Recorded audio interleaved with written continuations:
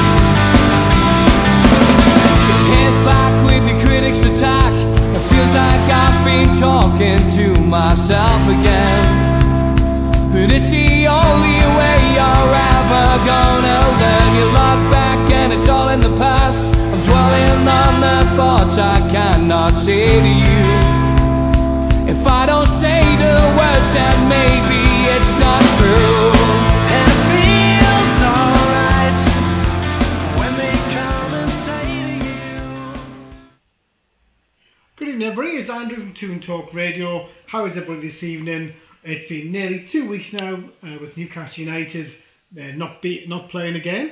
So remember, to get to the show, to listen back to the show whenever you want to listen back to the show, it's www.toontalk.co.uk, or you can also go to the App Store and just type in Toon Talk and you'll be able to listen back to the show as pre-recorded or live, whatever you wish. And also available under www.novaradio.co.uk for FM users on any handheld devices.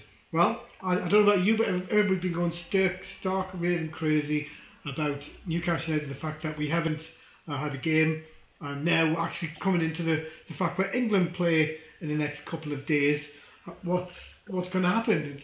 It's up for grabs. The World Cup's around the corner. There could be a Russian boycott of the World Cup.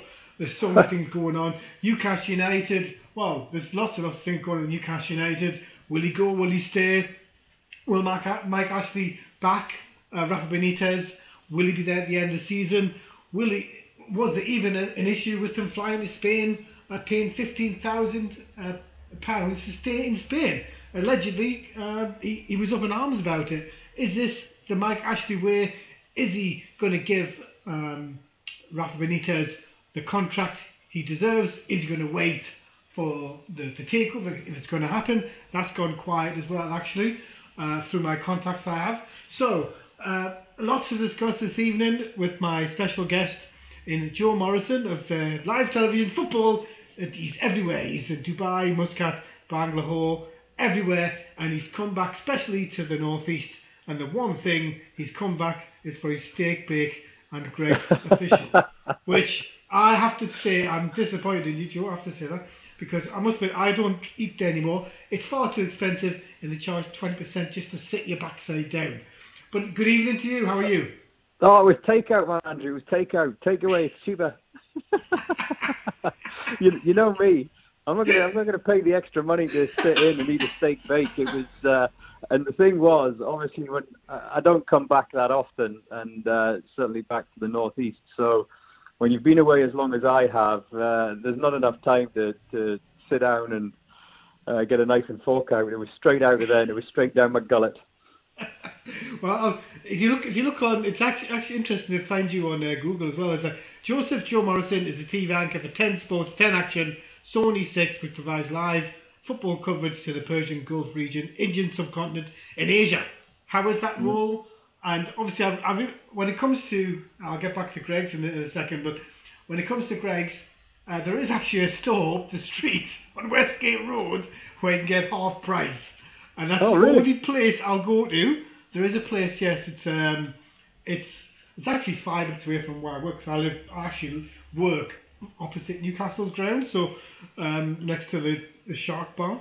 And this was the one to show you how desperate I was. This was the one at the airport.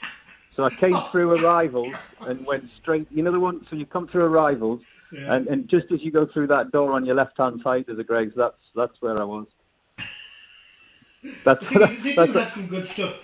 That was the desperation. In fact, that was all that was going through my mind when I was waiting for the carousel to dump my suitcase off of it, because, you know, I was one of those unfortunates on this particular trip where it was literally the last suitcase off the plane was mine, or the last one off the carousel was mine, so all that was running through my head was a bloody steak bake, there better still be one there. Well, that's the thing, is that I think the great thing about the Northeast is with Greg's, it has more or less, they seem to be going everywhere, all over the country. It would be interesting to see if I think they are in London. Well, put it this way, Andrew, there's not one in Bangalore or Delhi or Muscat for that matter. I know that, I believe there is one. I could have sworn I heard that there's a place in, I think Neil said to me that there's a place Not one in Dubai. In Raqqa somewhere. In Raqqa? What, like as in Syria? I doubt there's a Greg's in Syria. I think there's some kind of place you can get it, but I'd be surprised if it's the same same standard type thing, but especially with the pastry. But anyway, that's the thing when you come back. I've been back home 4 years now, but it's for me, I stay away from it. They're everywhere. But like when it comes to you traveling, working everywhere essentially, what's it like? Are you close to ground when it comes to information on Newcastle? Because I heard you on BBC Radio Trader, but talking about everything in regards to Newcastle. But what's it like in the job that you've got? Because you seem to have a lot of different kind of guests on there.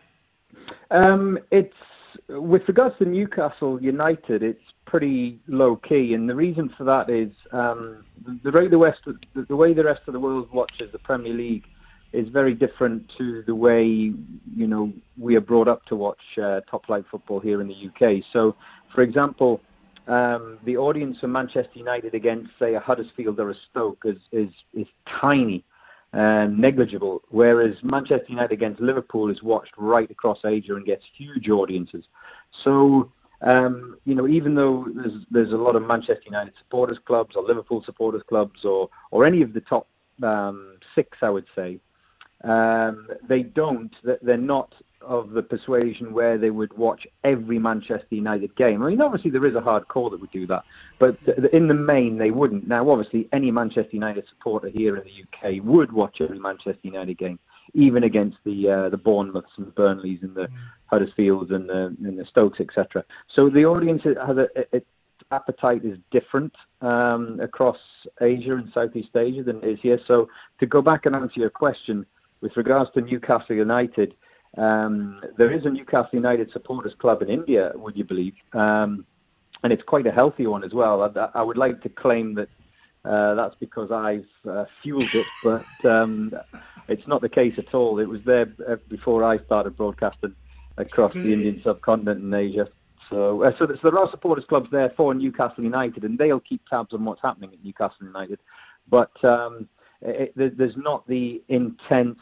not like myself or you would, flipping your laptop on in the morning to find out what Rafa Benitez is saying or what's happening in terms of the sale of the club. So it's different. It's different. I think the Premier League went out to India.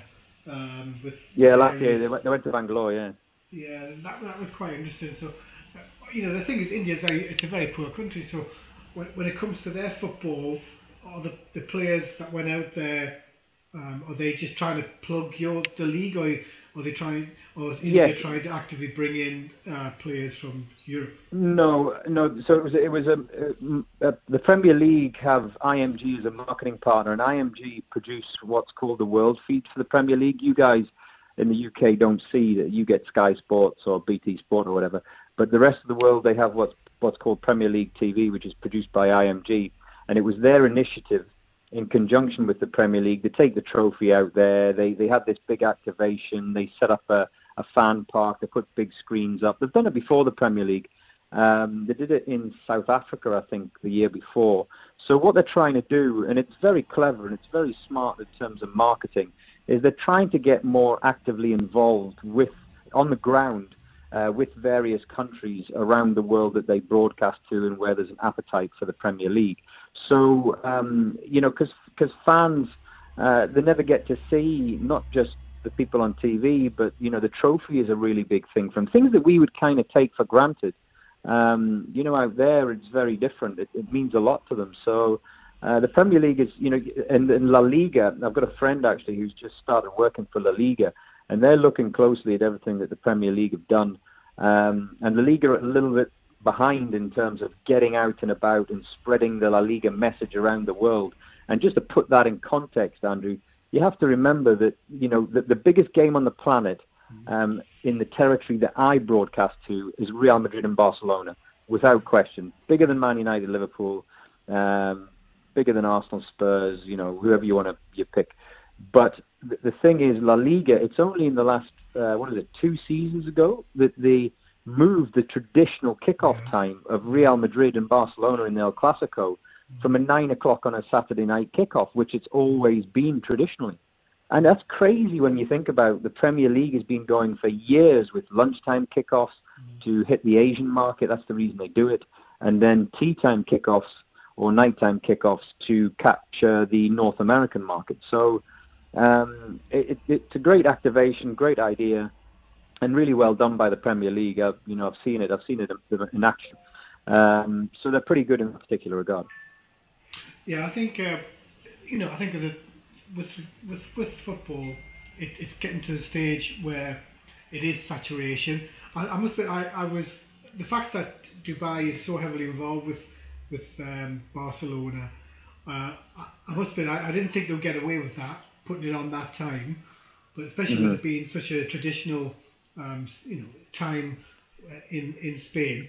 But the thing is, even if we look today, if they've managed for somehow the Premier League, if these companies are looking at the Premier League for the times that they change, they've changed the Newcastle game to a Monday, right? And that's a month. Basically, they're giving people a month to change their tickets, but people have already booked their the travel time, their accommodation. I mean, look, that's a very good point, Andrew, and I'm the worst person to speak to when it comes to stuff like this because, having grown up here in the UK, and obviously, when I worked at the BBC and then when I worked at Newcastle United, having trekked up and down the country for games, with the planes, trains and automobiles, as it were, I am empathetic with that. But I also see the other side, which is, look, football clubs by their very nature are cash-hungry monsters, and the primary thing that's fueling whether it's the Premier League or Premier League football clubs is TV money. So therefore, I'm sorry to say this, and it's not maybe it's what people want to hear, but the TV audience has to come first. When I was little and when you were little, the ticket sales on the gate or the gate receipts was probably the driving force of revenue streams into a football club, before the Premier League came along, et cetera, et cetera. Alongside that, you could maybe argue a bit of sponsorship and match day sponsorship or pitch advertising. Now, TV is number one. You're talking about $6 billion in the last TV rights deal. I'm guessing it'll be somewhere around there. It might be even bigger when the world sales are taken in this time round. So, the TV guys, yes, they're pushing matches around and rescheduling matches to satisfy the demands of TV. Yes, it's a pain in the ass for the fan who's here on the ground in terms of changing tickets, etc., etc. But that's just the way it goes. If you want the money, then that's, they dictate nowadays. I think it's $1 million. Sadly, it's true. It's true. It's like $1 million. I'm not saying I agree with it. I'm just saying, that's the way it is. I think it's £1 million a game. So I think, well, okay, the Premier League, whoever's paying the money, but then you can imagine how much the foreign, TV companies on top of that as well. But there's something's going to have to give, because I think, it's okay them switching games, but there has to be I understand that they're looking at the results of the games to try and mix and match, but every game, apart from England, you can see it live anyway. So I don't understand why they would, put it on a Monday. It's great for me because, I can watch the game, I can watch every Newcastle United game anyway. It doesn't matter what it is, I can still watch it. But it's just quite... What, you can even watch the 3 o'clock kickoffs here? Yeah, but you've got to be... through IPTV, yeah. Right. So you're being a little bit naughty, are you, Andrew? I'm never naughty. I've been told, actually today I was told I was naughty today for the first time, but in a while. But I always tell them, listen, I'm never naughty. I'm just consistently marketing. Because I think I think that'll change, by the way, in the next set of rights, Premier League rights. I think you'll be able to see 3:00 lives in the UK. We should, because it's on US. They've got obviously NBC Gold. It's on your show. Is it live, or is it just the particular games that are shown live, like in Sky?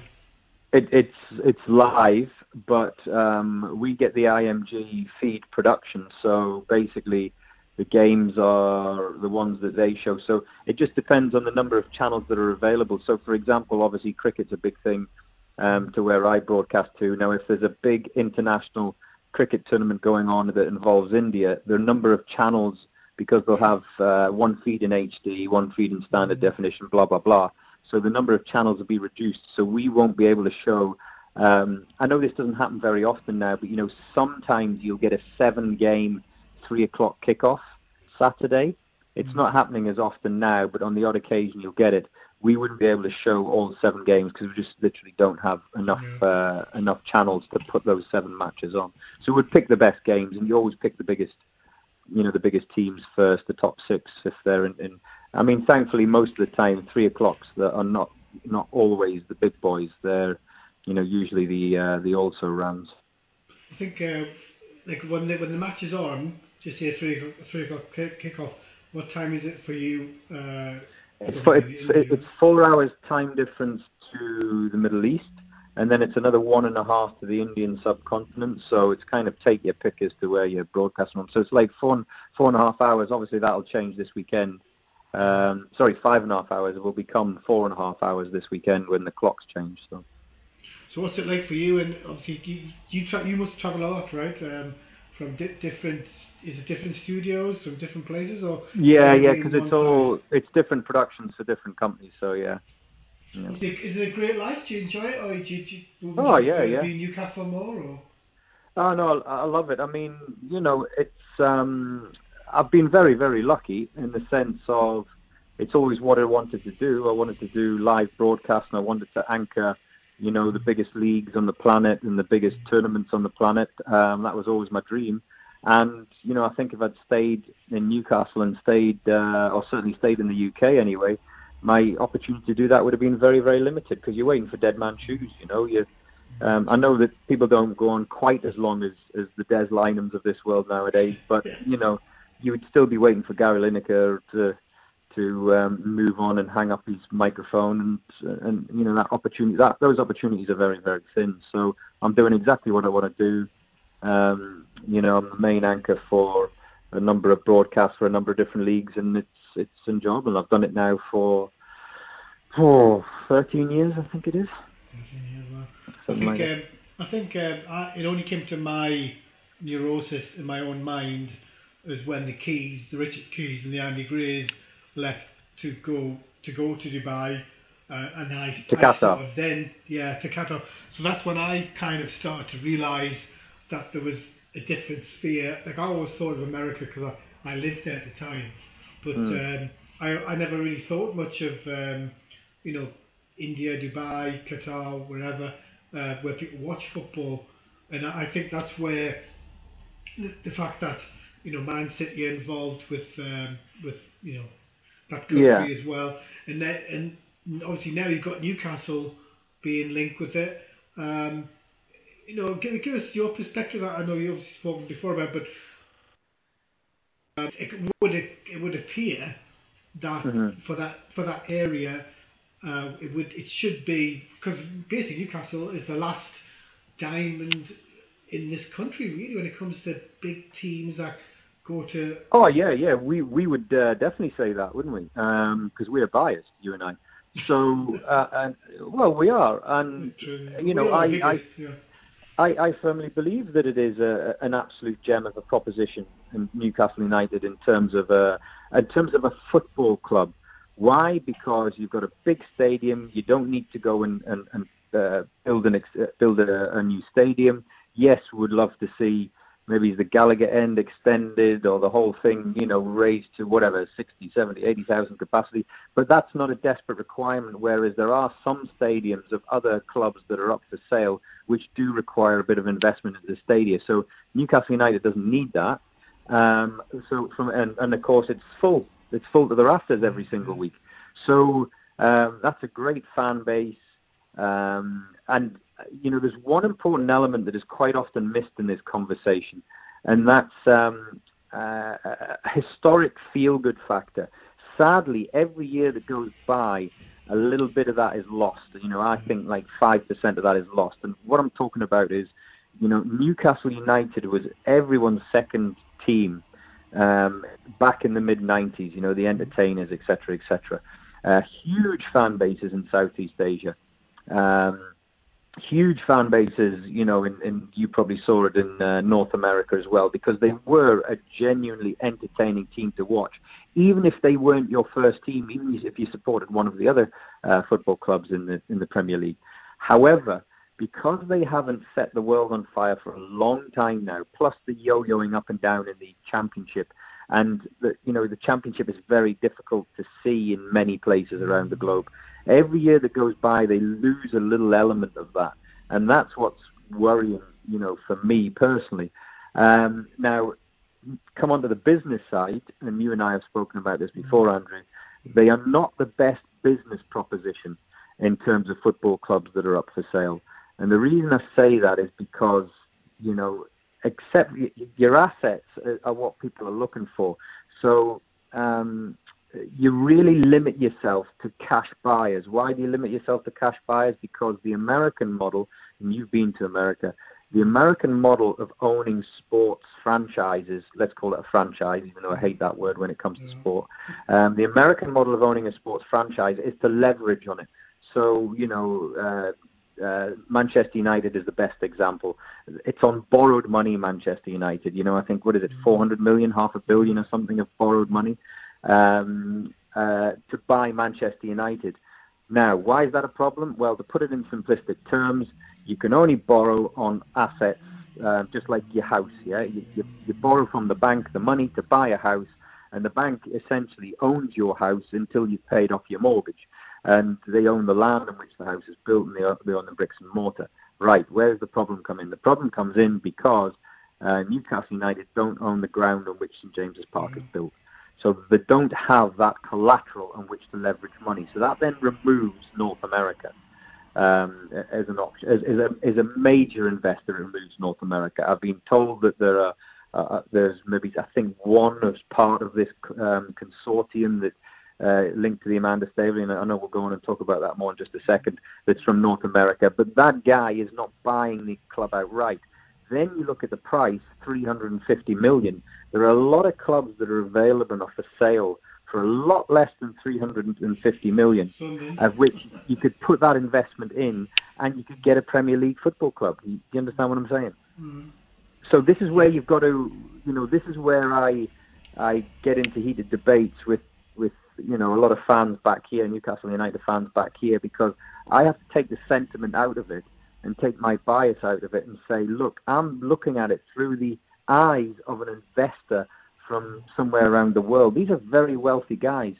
So who are you left with? Well, you're left with China, someone from Southeast Asia. You're left with someone from the Middle East as your buyers, I think that's always been the issue, isn't it? But I think probably the one interesting thing to me, and I think maybe people should have listened a bit more closely, when he put the club up for sale, Mike Ashley, he said he wanted a deal done before Christmas or just after Christmas.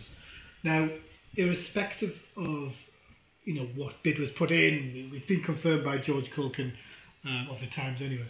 But when I think we should have expected a reaction from even though he was drunk when he called in, but from Mike Ashley, because he didn't say things on a whim, like, and I'm sure that Amanda Staveley probably didn't expect the words that he used against her, but the club is still for sale.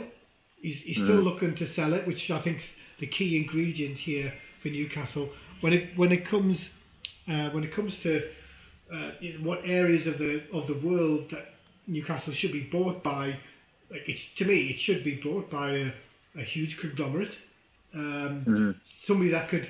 I think when you mentioned the stadium, I've always been told, and you probably would know better than me, but when it comes to the Arab world and India, wherever, normally they like to build from the ground up. When it comes to a club, yes, Newcastle United have got it's a magnificent stadium right in the centre of town. I think they're moving the Metro Radio over to the Gateshead side where I live.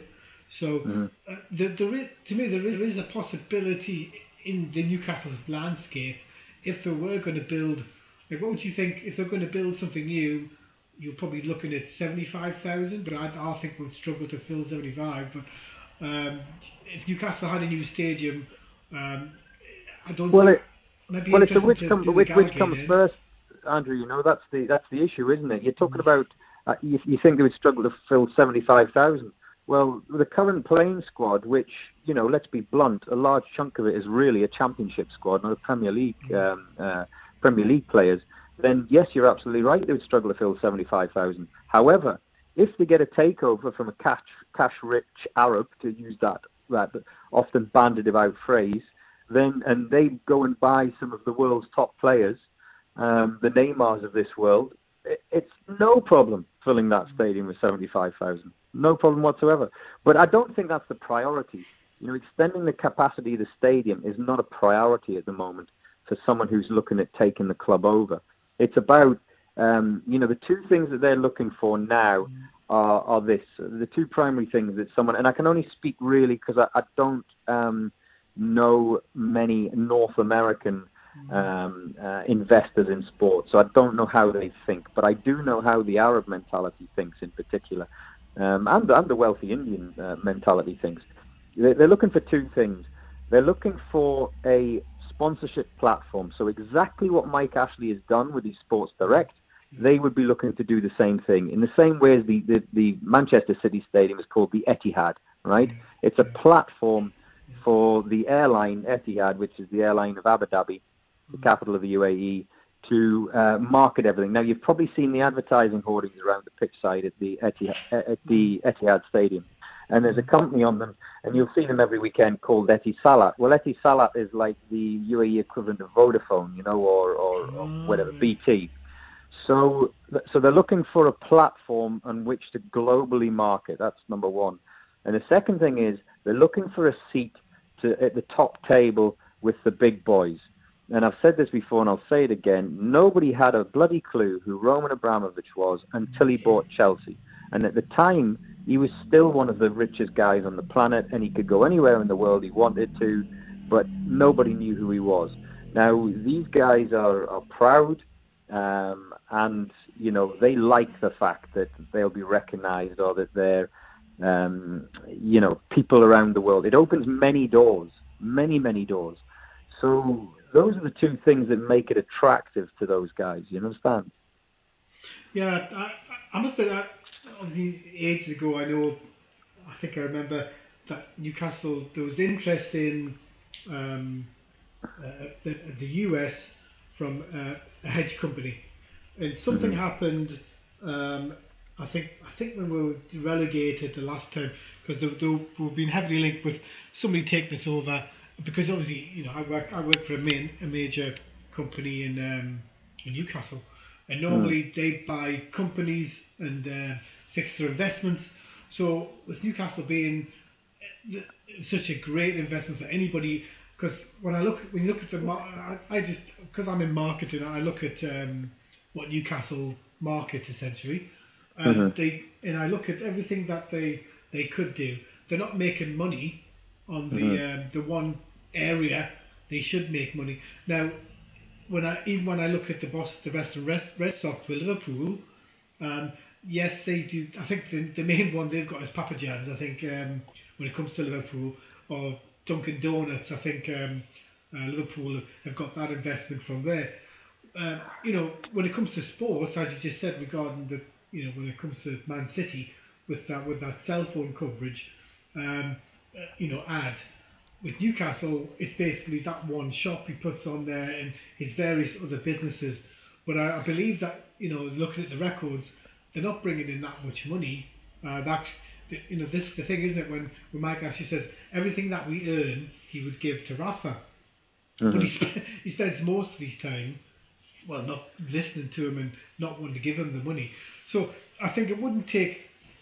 Even if somebody came in now, and that's the thing about America. They're buying into everything that they're doing. They're now changing their channels with the gold channel to NBC, so you've actually got to pay for it. So, Americans by their very nature are fabulous at maximising revenue streams. Yeah. Fabulous. And I used to always think about that when I was working for Newcastle United. The advertising hoardings at that time were Jennings Ford and Jamie's Tiles and Pucker Pies. And, I'm sitting there thinking, after we did a tour to, I think it was Hong Kong, and I'm thinking, who the hell has heard of Pucker Pies or Jamie's Tiles here in Hong Kong? It has to be a global, your advertisements, and that's where the Manchester United and this world are so good. Standard Chartered for Liverpool is a bank, and Manchester United, you see... is it Budweiser? One of they're all international brands. They're very global brands, So there is a huge amount. You're absolutely right. There's a huge amount of opportunity, financial opportunity, in getting global, advertisers, sponsors into St James's Park and riding on the back of Newcastle United as a brand, which is why these guys are interested. That's why they're interested in the first place. The one ad that took my attention when it comes to the Super Bowl, probably the biggest ad I've seen to try and bring people to visit is Australia, and they put a big massive ad in. I'm not saying Australia.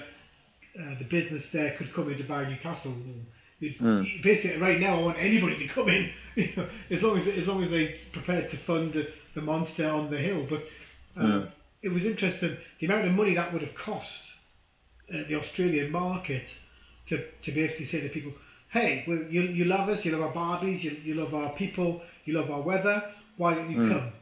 So that market was directly a jab to try and get the American investor to invest in Australia, because when it comes to safety, which, with the world being a crazy place, Australia doesn't have any. Cause I've just come back from there, and it's taken off. So the little things like that, when you go speculate to accumulate with Newcastle, you can imagine, Joe, couldn't you? Whoever takes over Newcastle, it's going to be a complete blank canvas. But the people who got this money, 250 million, it's obviously been banned about that she's offered. I don't think it would take too much up from that figure, depending on if we stay up. But I think Newcastle will stay up. Yeah, it's when you look at it, though, the worst thing. I don't know how you feel when it. Well, the reason I think that is because I think the points total to survive will be quite low this year. Yeah. I personally believe it'll be 37 points. That's what I believe. Because I think we're on 30. Yeah, I think we're about 5 more points, isn't it? 32. The last time I looked. Yeah, so it's obviously a big game when we play Huddersfield. It's the worst thing for me as a supporter. It's normally, obviously, in Twitter you see people mentioning, West Brom are losing. Look, the thing is, Andrew, it puts us all in a predicament, doesn't it? Yeah. Because we all want Newcastle United to stay up. But if Newcastle United stay up, would Amanda Staveley and her consortium come back in and buy Newcastle at what will, or what Ashley will want at 350 million? However, if they go down to the Championship, he's going to give it away to Amanda Staveley at 250 million like that, straight away. But you suffer the ignominy of going down to the Championship, so I'm not sure which I prefer. Well, that's the thing, is that you could. I remember. He'll hold out for more money if Newcastle stay up than he would if Newcastle went down. Yeah, but I think if they go down. If Newcastle United go down, there is no ifs or buts about the sale of the club to Amanda Staveley's consortium. It'll happen like that in a flash. That's the thing with Newcastle. Obviously, we don't want that, but I remember, you probably remember back in the day when we played Sunderland. I was actually at the ground that day. And Sunderland, are they a football club, are they? Bit of a joke on at the moment. Are they still in the league? Are they still in the football league? They may not be for them very much longer. But it's interesting with Sunderland. It's like, but when it comes to the factor in Newcastle, when you look at the way that what he wants, like I think 300 million, I don't think it'll be anywhere near 350, but I keep on hearing that figure because he wants 300 clear. He definitely wants 300, and if she goes up that amount, if we stay up, it'll probably happen to take over. But when it comes to everything else that goes on with Newcastle, right now it feels like theatre. Like you're back here now. Actually, I think it would be a great idea for the Chronicle to get you in the studio, to be honest with you, and do a spread. But when it comes to getting Newcastle in the right space, because the way that they seem to be writing is that they're trying to say, well, the time is now. The time is for investment because he's got 500 players on a database ready to go to bring in to whoever they bring in. And look, let me stop you there. Just let me just stop you right in your tracks there. I'm sorry to say this, and again, this is just from knowing how these people think. Rafa Benitez is the least of the worries of these people who are playing this game at the top, as in the takeover of Newcastle United. They couldn't care less whether Rafa Benitez loses his primary target in the January window or this summer's window or whatever window you want to talk about. They don't give a monkeys about that. Not a monkeys. They couldn't care less. So unfortunately for you and I, you and I are saying, look, this is getting tense. Why is it getting tense? Because Rafa Benitez is on the brink of signing these particular targets, and they're all going to be in jeopardy. They don't give a shit about that. They really don't. This is brinkmanship. This is a high stakes poker game between two people in particular, but it's two groups essentially who have both got a lot of money, and they think differently to you and I, Andrew. You just got to accept that. They think on a completely different level. Yeah, so I think we can talk all day about what Rafa should do or shouldn't do, or the team, or and I understand Rafa Benitez's frustration. I feel really sorry for the guy, to be quite honest with you, because this is the second time he's gone through this. He went through all this palaver with Hicks and Gillette, remember, back at Liverpool. So it's like deja vu for him. I feel so sorry for him in that particular regard. But this whole game will play itself out at their pace, not at the pace of the summer transfer window is opening in a couple of months' time. They couldn't care less, Andrew. They really couldn't. I think because obviously your insight of working for the club, I think when you look at everything that they've done, like this is what surprises me, because he wanted to sell it, even though with the fact that you've got the transfer window, the season coming to an end quite soon.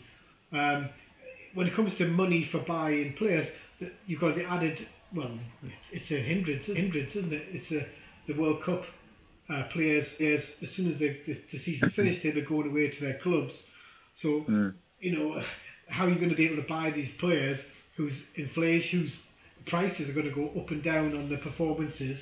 And especially with we could see Jorgensen score a hatful, and his price goes up 10, 15 million overnight, considering the price we could have got him for.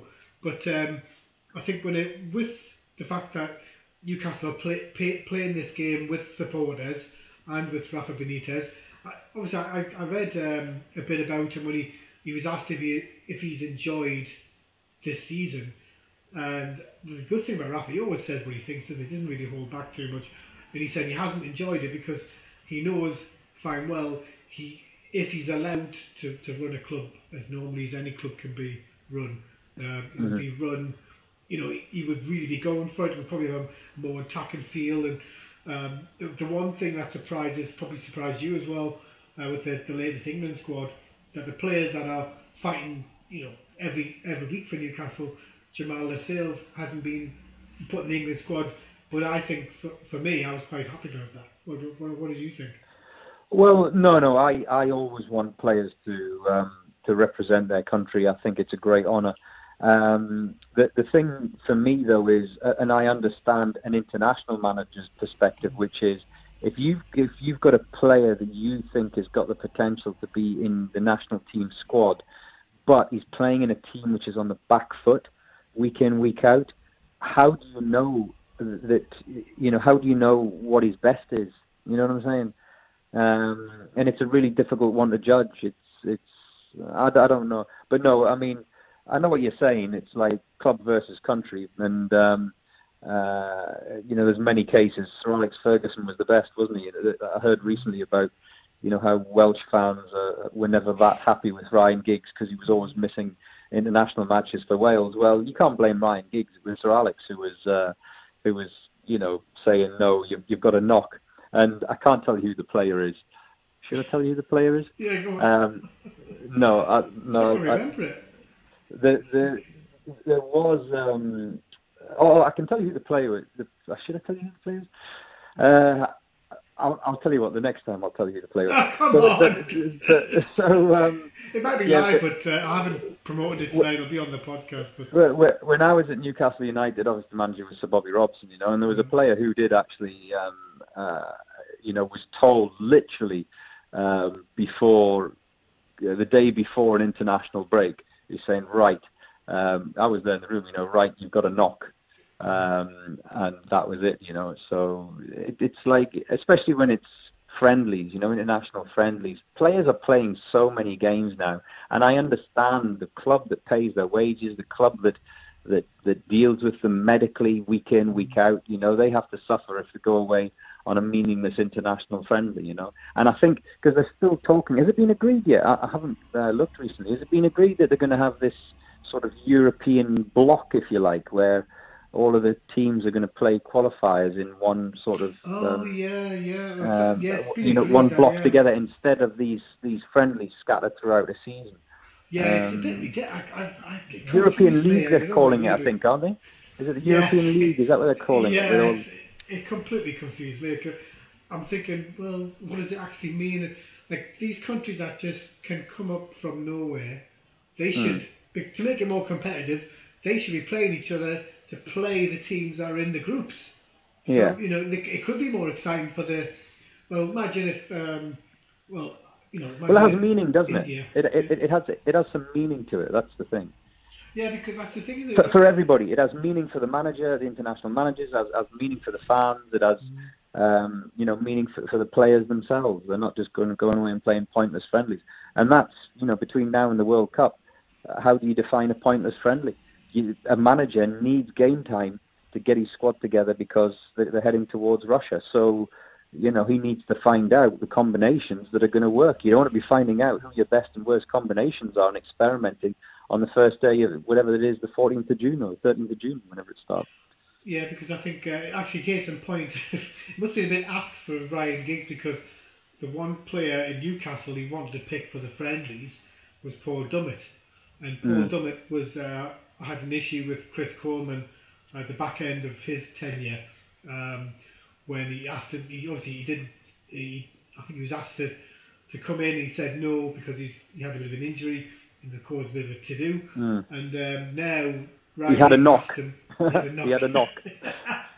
He had the infamous knock. He's asked Paul Dummett, and Paul Dummett said to him, listen, I'm going to wait till the end of this, relegation battle, because essentially they're playing.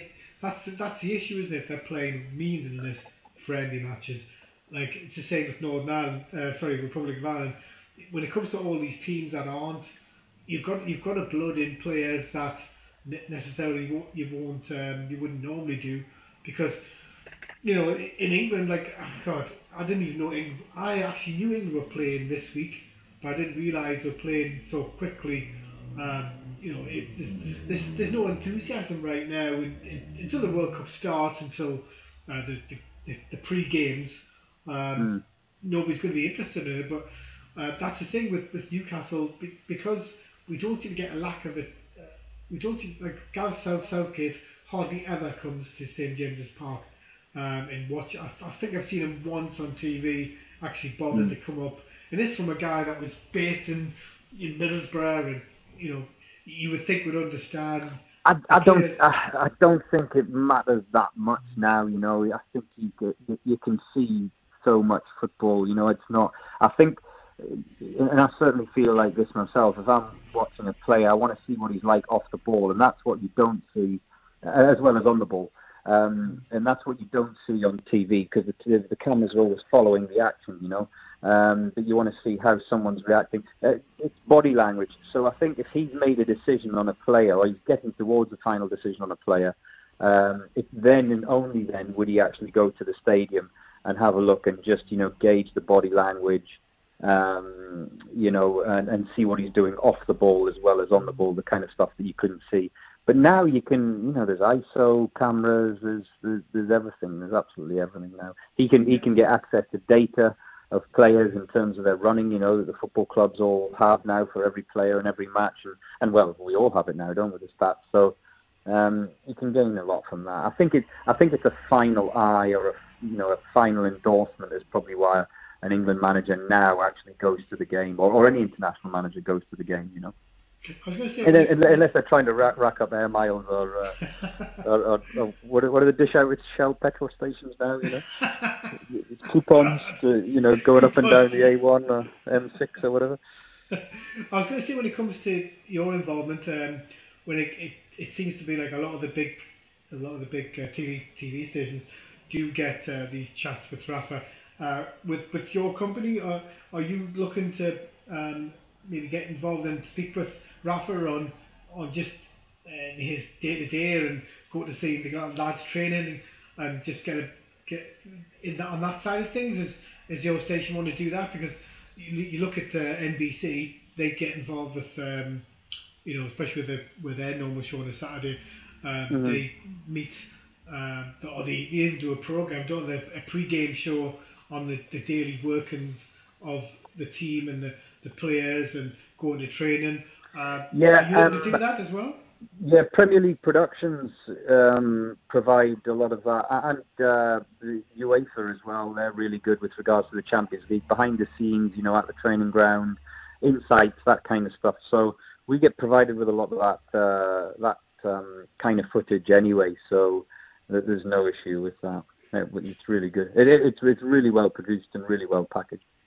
Yeah, I must say that's probably the one thing you find with the Premier League, because they like putting on more programs. You can catch more different variations of a stream now.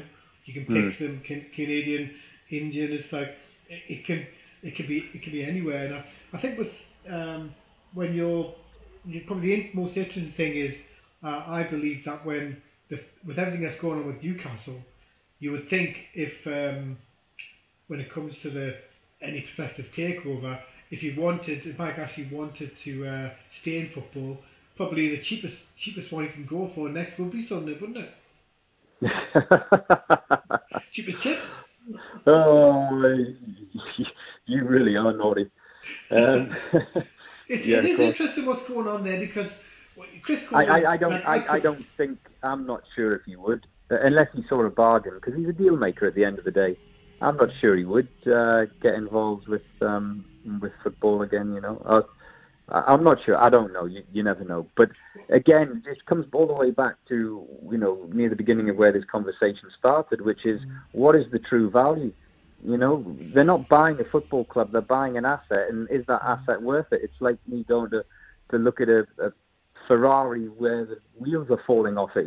Just because it's a Ferrari, you don't buy it. You have to look at it objectively and say, oh, well, you know what, the tyres are flat or whatever, so therefore it's lost a bit of its value, or the engine isn't quite right. You know what I'm saying? Just because it's a Ferrari doesn't mean to say that it's worth X.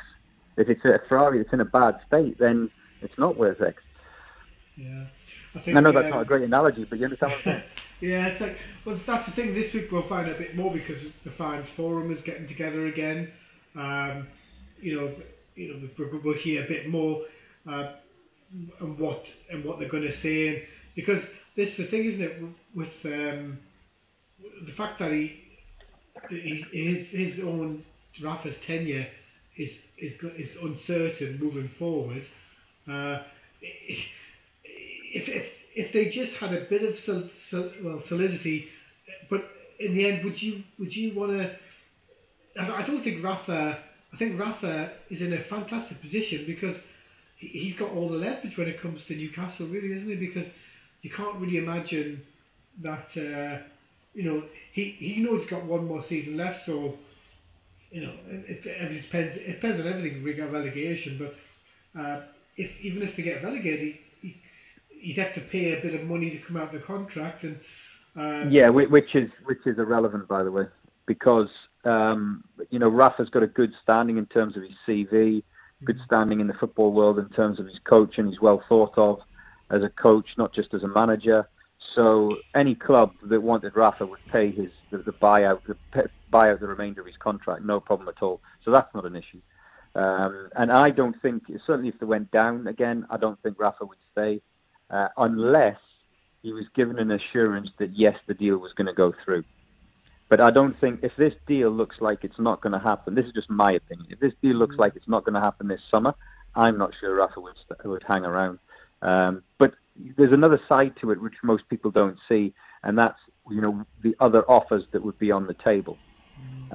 Rafa's family love living in the northwest. He loves being in England. The wages in English football are considerably higher than all of the other European leagues. They're much better paid because of the huge TV rights deals that we're talking about with regards to the Premier League. So there are one or two things that would, if it came to a 50-50 decision, would probably make Rafa Benitez stay. But he's a passionate guy, wears his heart on his sleeve, and that's also a dangerous element as well, because sometimes you can just go, you know what, I've had enough of this. Why? Because I went through this before with Hicks and Gillette, and I don't want to be buggering around for the next 2 or 3 seasons, And let's get a couple of things straight here. Just because someone shows interest, so what normally happens when someone's interested in a football club is, first of all, there'll be some sort of intermediaries who approach the seller. Those intermediaries have to provide a mandate, so that mandate is an actual signed contract, if you like. So it's like me saying, yes, I'm acting on behalf of an anonymous buyer, or sometimes it's not anonymous, sometimes you know who the buyer is. I'm acting on behalf of this buyer.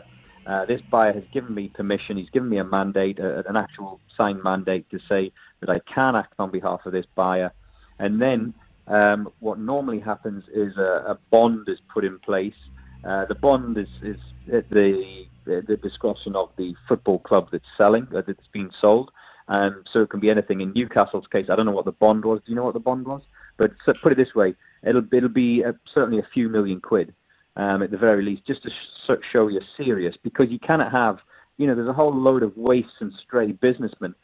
The greatest example of which was that Dr. what's his name, Fahim, that bought Portsmouth. Was it Dr. Suleiman or whatever his name was? Yeah. There's a lot of waifs and stray guys who are worth, like, say, £1 million or 2 million quid, who think they're in with the big boys when it comes to the money, and they're not at all. So a football club, when it's being sold, can't just open itself up to anyone who has this fanciful notion of buying the club. So that's why that you have to put a bond down to go into the negotiation, and then you get a period of exclusivity, and there's a period of confidentiality that comes with that. So so just to make it clear, that there was a lot of people sniffing around last autumn, but there was no one that was serious, irrespective of what Mike Ashley said. There was no one that was serious, So he had, I don't know what the situation is right now, but it's certainly over that period of last autumn to early this year, there was only one serious buyer, irrespective of what he says. I think because of when Newcastle, they had the sponsor for the shirts, and they went with that Chinese company. I think because because Sean Lee and his team of band of brothers went abroad chasing investment from China. I think they must have expected when they bought the club, when they did the deal with the Chinese, that would immediately bring them in to actually buy them, to make a bid for them because.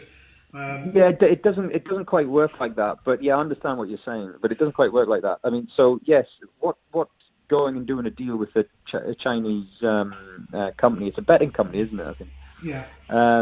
A Chinese gambling company on the shirts is it opens up the channels for China, and it gives you exposure in China as well. There's a couple of things that have changed, though. One thing in particular that's changed recently, and that is, and this is my understanding of it, there were one or two very, very wealthy people in China who were just a little bit unsure of the government clampdown in terms of cash leaving China. Maybe he's a little bit worried about their own position in China and their own business interests. And they were using, the purchase of football clubs and any kind of assets around the world, not just football clubs, not just sporting assets, but other things as well, hotels and companies.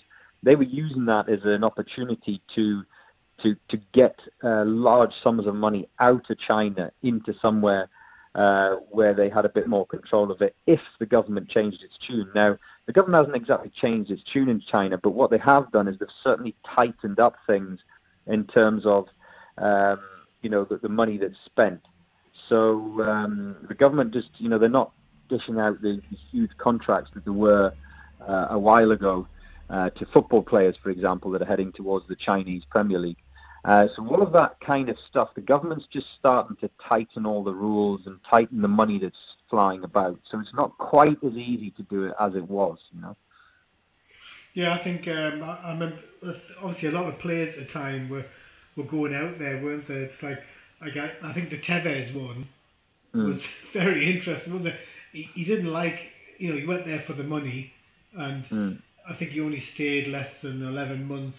Isn't it strange though, Joe? They all go to China, and then within a couple of months they all want to leave.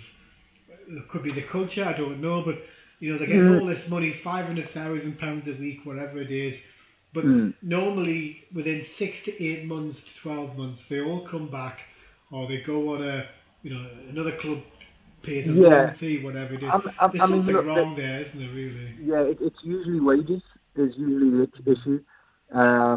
And the reason I know that, I know Nicholas Anelka relatively well, and he and Didier Drogba, remember, went out to China, and they weren't paid for. So I don't know if the rules changed recently, but the last time I looked, there's a FIFA ruling that if a player isn't paid for more than 3 months, then he can break his contract immediately. So what these guys were doing is they were delaying payments for 2 months and 28 days or 29 days, and then they would pay another month. So they always came under this FIFA kind of rule, and then whatever they would let it slip. Crazy, isn't it?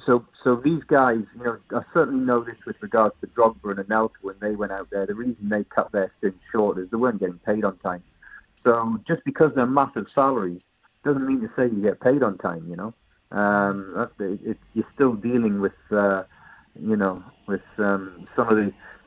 things haven't changed in football, Andrew, from the 70s and 80s, and wages being paid on time is one of those things.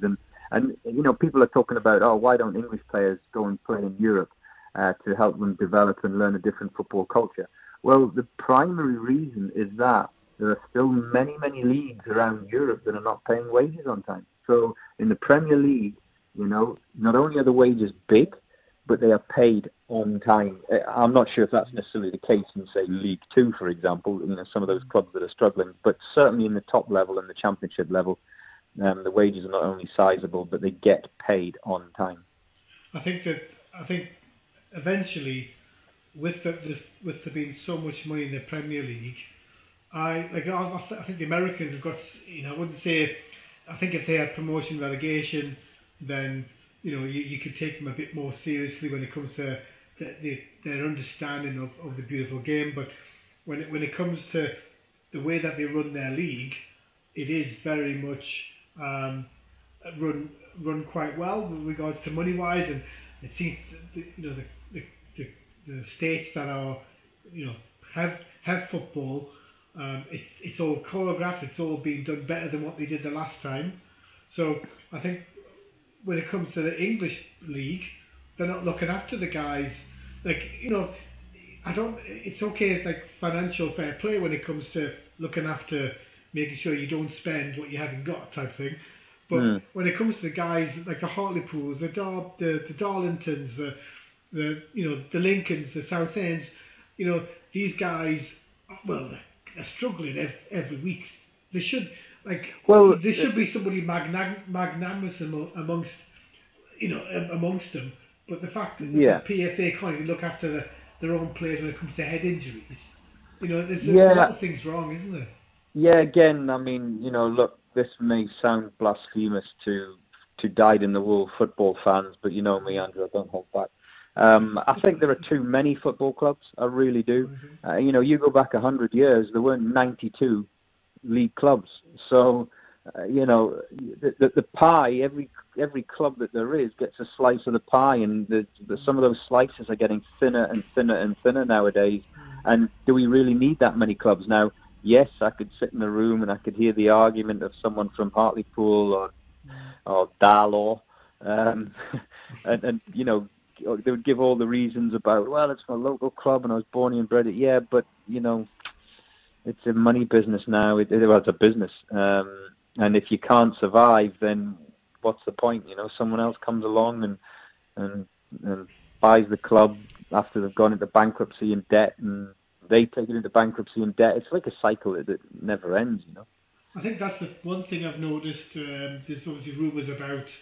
And I'm talking professionally. I think there's nothing wrong with having a whole, thousands of clubs up and down the country that are semi-professional, or we have a really great, healthy non-league scene up here in the northeast, which is fabulous. And yes, players get paid for playing in the non-league, but in essence, it's an amateur league. It's a semi-professional league. They get paid to turn up to training, and they get paid to play in the match on the weekend, and they get a win bonus and all the rest of it. But you're talking about 50 quid here, 100 quid there, 200 quid there. They're essentially amateur clubs. So I don't think it's any God-given right that Hartlepool has to have a football team, or Darlow, or Lincoln City, or whatever. I think there's just too many clubs, too many football teams, too many. Well, I think Hartlepool nearly went under. I think they're being saved by, the last minute by this new investor that came in, and the thing is, I think you're right, because when it comes to Darlington, remember they built that stadium in Darlington, that was, a white elephant. Yeah, I couldn't understand. I think, well, if they get that many, well, I can imagine them getting 5,000. I couldn't imagine them getting, I think that stadium was 25,000, wasn't it, when they built it? Yeah. We could get 25,000 there, but it's Darlington. It's not like it's a massive catchment area. People who want to watch football, probably the biggest indictment of, especially in Newcastle, you walk around and there's so many kids with Barcelona shirts on, Real Madrid, Arsenal, Chelsea. There's a massive Asian population, especially with the kids going to school, coming over here. Like Newcastle's really making a massive effort to try and bring in the Chinese money. So I can understand why people think, well, that seems to be a bottom of the pit in China. But when it comes to trying to bring in money, I think especially when it comes to clubs, but I just think for the good of the game, because essentially without the good of the game, you're not going to get people giving two figs about different clubs, and I just think this needs to be responsibility, and I think a grown-up, to be honest with you, to say, listen, this is not about the clubs, it's about the league. And let's look after the league. And you're right, some clubs could go semi-professional, but I think there has to be some kind of money that says, okay, the FA will. It has to be sustainable. It's as simple as that. So. I'm going to have to head shortly, Andrew, because my dinner's burning. But, no, I've started the switch light off. But yeah, we'll do another quick 5 minutes, and then I'll have to shoot. But so how long are you back for? How long have you been back for, and when you head back to your other gig? Just a few days. I'll leave again after the weekend, so back out to the Middle East. So how long do you normally come back for? Is it just here and there? It just depends on what's happening. It's different every time, The last couple of years I've just been in and out. Last summer was just a week, but it's fleeting. It's a fleeting visit. I've got to say that the one market that surprised me when it comes to presenters, and that to me, it seems to be it seems to be falling down, because in Australia you get all the games, you can pick whichever game you want to watch. But when I watch the presenters of there, it comes across as like comedy hour. I'm surprised actually, because I thought when you're trying to get the best people and you watch them, they don't come across that they know their stuff, and obviously when I was over there, they, like when you hear of Dubai yourself, when it comes to the Middle East, at least because you guys can get if you wanted to get a Jamie Carragher to come in on a show, you would call him up and say, okay, do you want to come in to talk about the main game of the day? You can get him to come in. When over there, you can tell, even though it's far away, that they just basically go with ex-footballers. I've never seen yet a manager, I suppose like Kirbishley, because he's on the circuit all the time, here, there and everywhere. But you never see, it's always like I've noticed it's Mark Bosnich out there in Australia. Right.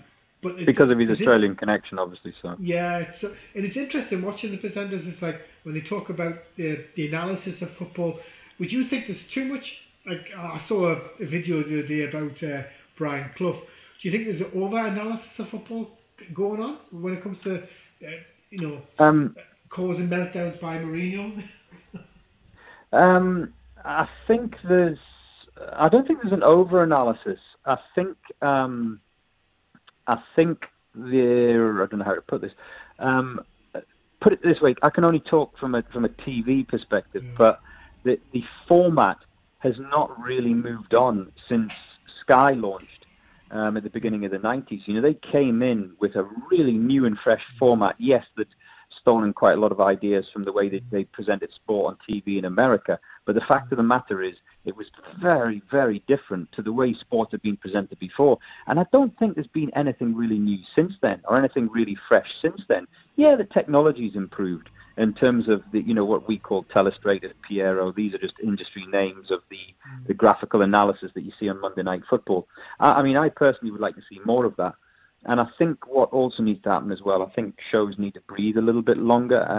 BT's doing it quite well, even though I think Jake Humphrey just has got no football sense whatsoever. And what I mean by that is, I watched him on the Formula One, and he was absolutely bloody brilliant. You could tell that he'd breathed motor racing for a long, long time, and he had that sense. He knew what to say to the drivers, knew what to ask the drivers.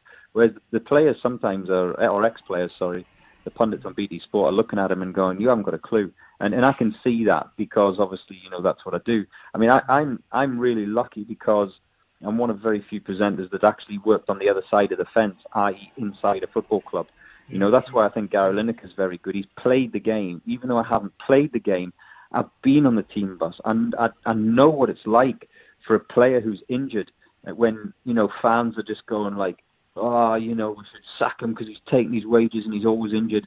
I've seen the pain and suffering that players go through when they're injured and they just get back from injury and they break down again.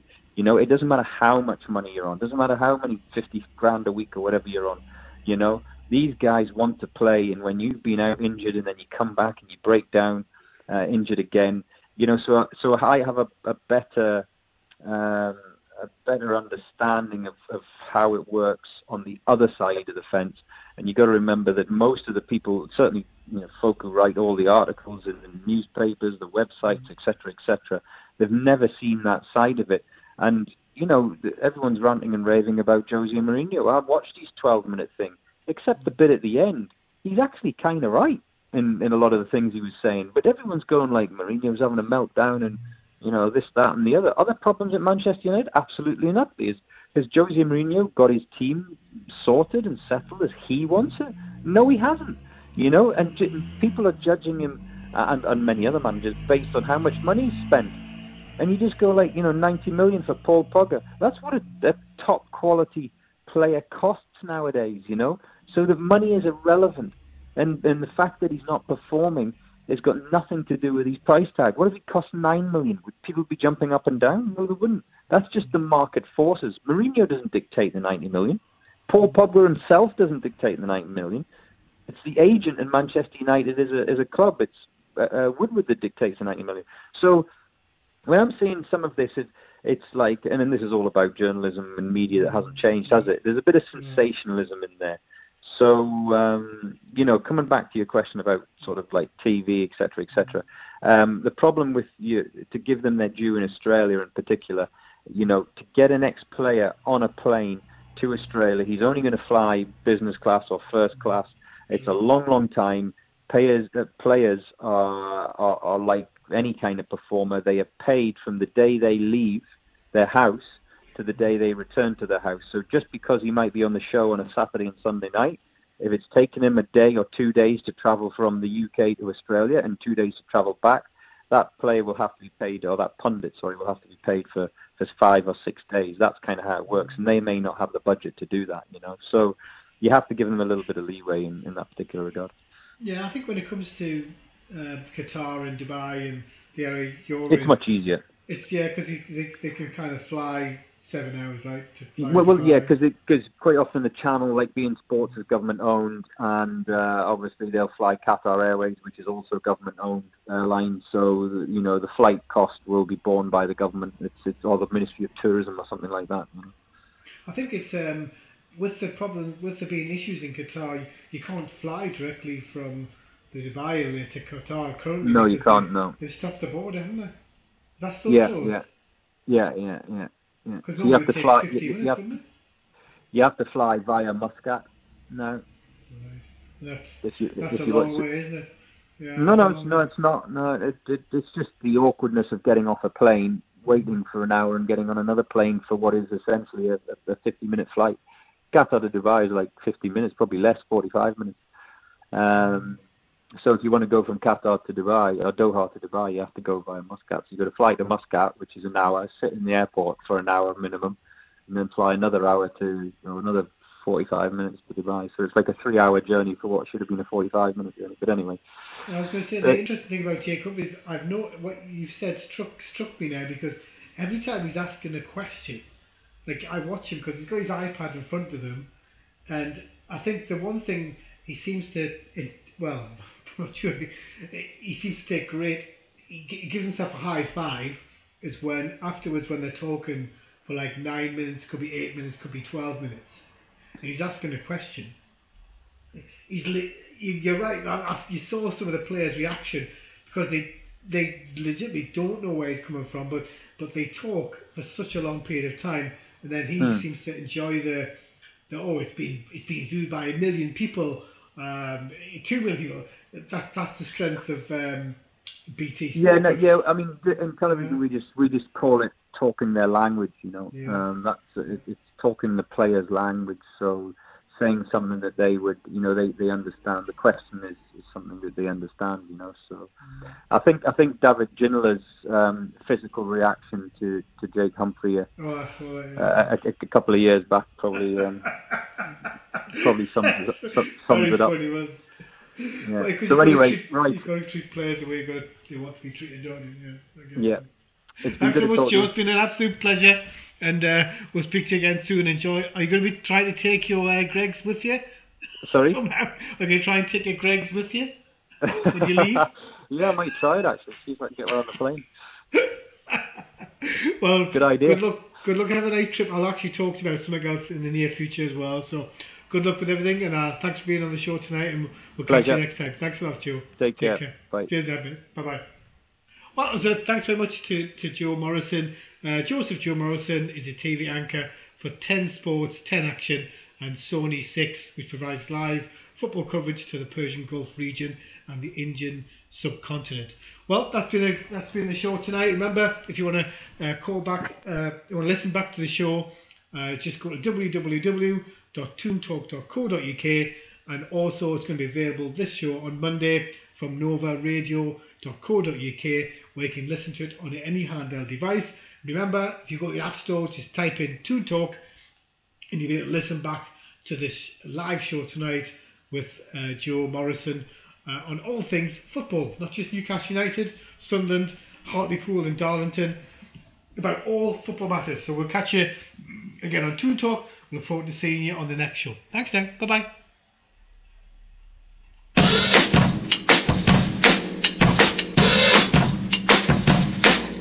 Too late, got nothing in my brain. That's what people say. That's what people say. I go on too many dates, but I can't make them stay. At least that's what people say. That's what people say. But I keep cruising, can't stop, won't stop moving. It's like I got music in my mind saying it's gonna be alright. 'Cause the players gonna play, and the haters gonna hate, baby. I'm just gonna shake. I shake it off. Breakers gonna break, and the fakers gonna fake, baby. I'm just gonna shake. I shake it off. I never miss a beat. I'm lightning on my feet. Remember, go to the App Store and type in Toon Talk and you'll be able to listen back at any time, anywhere